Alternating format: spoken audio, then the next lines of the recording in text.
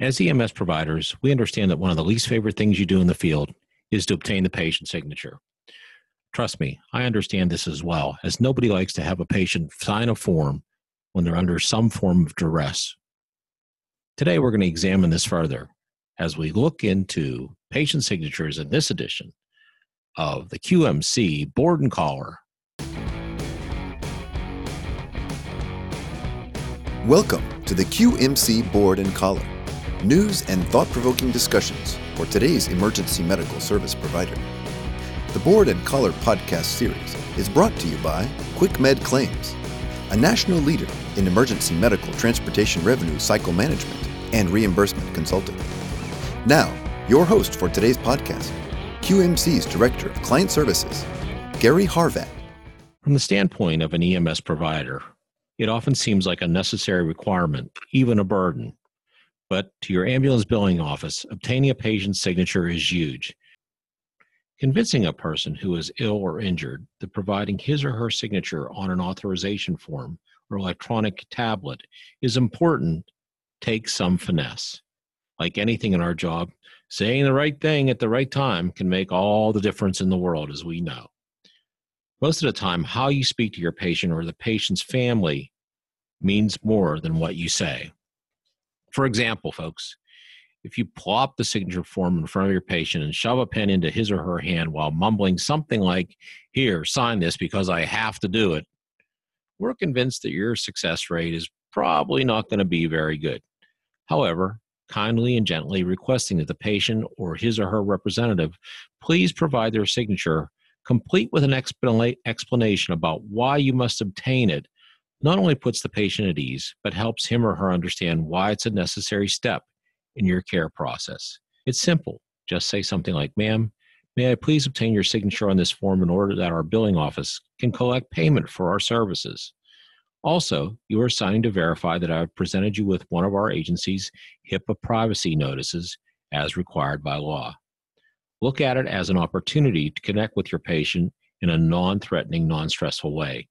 And be sure to thank your patient for his cooperation. It'll go a long way. Know the form, folks. If your patient asks you a question about the form you're asking him or her to sign, can you provide a basic answer? Again, know the form. Most signature forms are comprised of some basic language. It typically captures the patient's consent to send the bill to his or her insurance payer, provides some permissions, most notably the permission to appeal a claim down the road, extend permissions to your EMS agency to bill the patient for any unpaid portion, and in many cases, it provides verification in writing that the patient has received your agency's HIPAA notice of privacy practices. The form also is the ultimate verification that you and your agency actually did patient care and transport. But if you never read the form, really, how will you know all of this? Take a few minutes to review the form and know it well. For your own useful purpose, be sure to educate yourself on the rules regarding obtaining authorization signatures in the fields.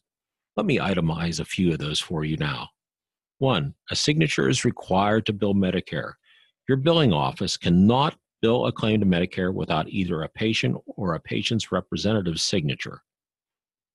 2. You must present a HIPAA NPP to each patient, and his or her signature is proof that you did so. 3.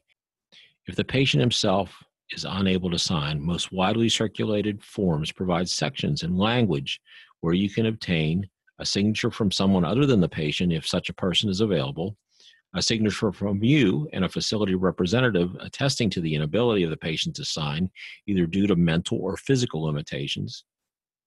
And if the patient's signature is not legible, asking a patient to print his or her name is very important. Folks, you really need to ask questions. Don't hesitate to ask questions. Your agency's administrators and supervisory staff, and especially the billing office, can answer many of your questions about properly obtaining signatures. The time to ask is well before that call occurs. Help your agency's front office out by providing feedback regarding patient complaints and concerns that you learn when presenting the form in the field. This is incredibly important. They won't know what you're encountering out there unless you educate them. It's a two-way street, folks. In closing, let me just state, Help your agency's front office out by providing feedback regarding patient complaints and concerns that you learn when presenting the form in the field. In most cases, they won't know what you're encountering unless you educate them. It's very much a two-way street when it comes to signatures. Help your staff, they'll help you, and together, hopefully, you'll get that claim processed and paid. Folks, thanks for joining us today. My name is Gary Harvat. I'm the Director of Client Services with QuickFed Claims. Thanks for taking a few moments to join us on today's Board and Caller News and Information. We're glad you're here. Have a great day, and hey, be safe out there.